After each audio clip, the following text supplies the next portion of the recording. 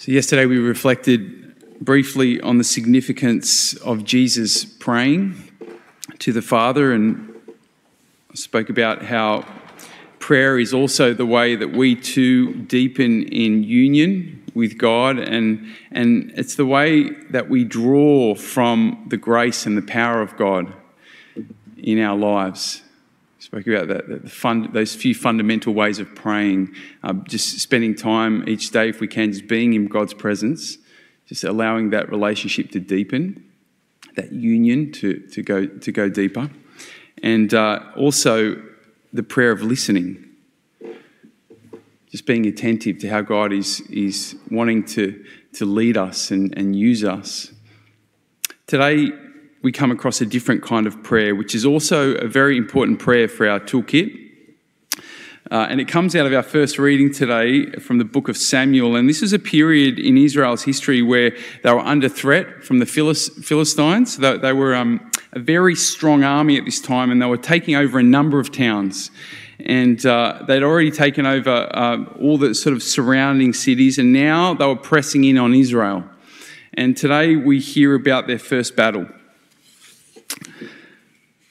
After the Philistines and Israel came together, it was 1-0 the Philistines. Israel lost 4,000 men, and so they were a bit obviously concerned about this. They retreated, and then they had a meeting and said, right, what are we going to do? How are we going to overcome this big, powerful army? And so they decide that they're going to take the Ark of the Covenant, and we're going to take this into battle. The Ark of the Covenant, of course, was that little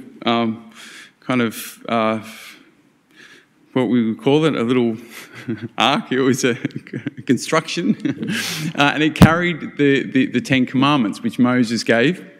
And it was also, it was believed that God's presence was on this ark.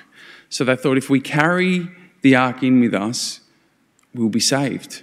The only problem was that the people at the time, they didn't really have any relationship with God.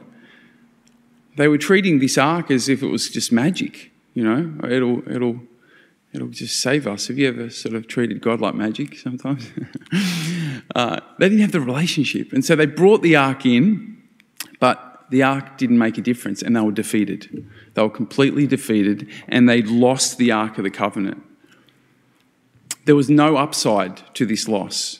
It was hopeless for them. Don't know if you've ever felt a bit like that in your own life, a little helpless.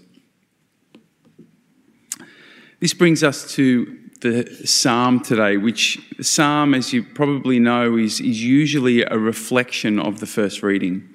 And that's very much true with our psalm today, which was a psalm that's written in the midst of defeat. The psalmist says, "Yet now you have rejected us, you have disgraced us. You no longer go forth with our armies. You make us retreat from the foe, and our enemies plunder us at will."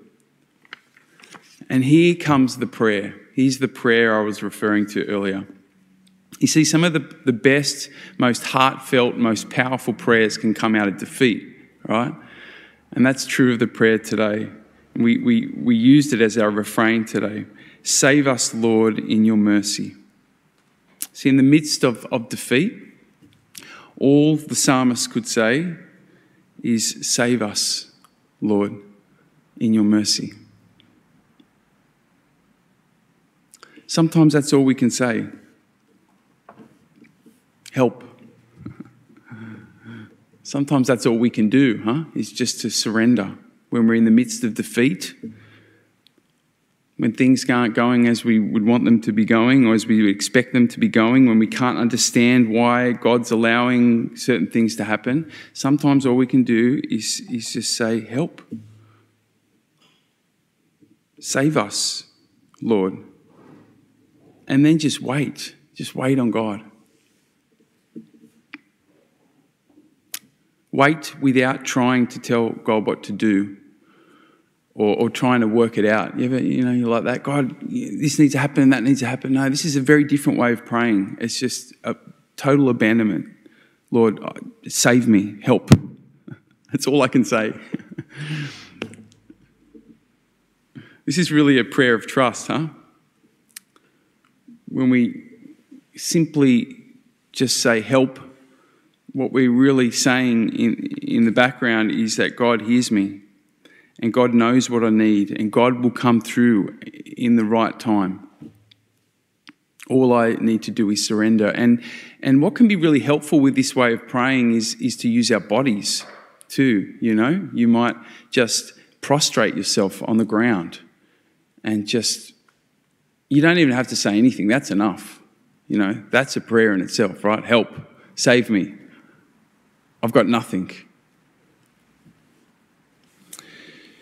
So is there an experience in your life right now where you feel a little helpless and maybe you can take on this way of prayer, the way of abandonment, the way of just asking God to help, to save you?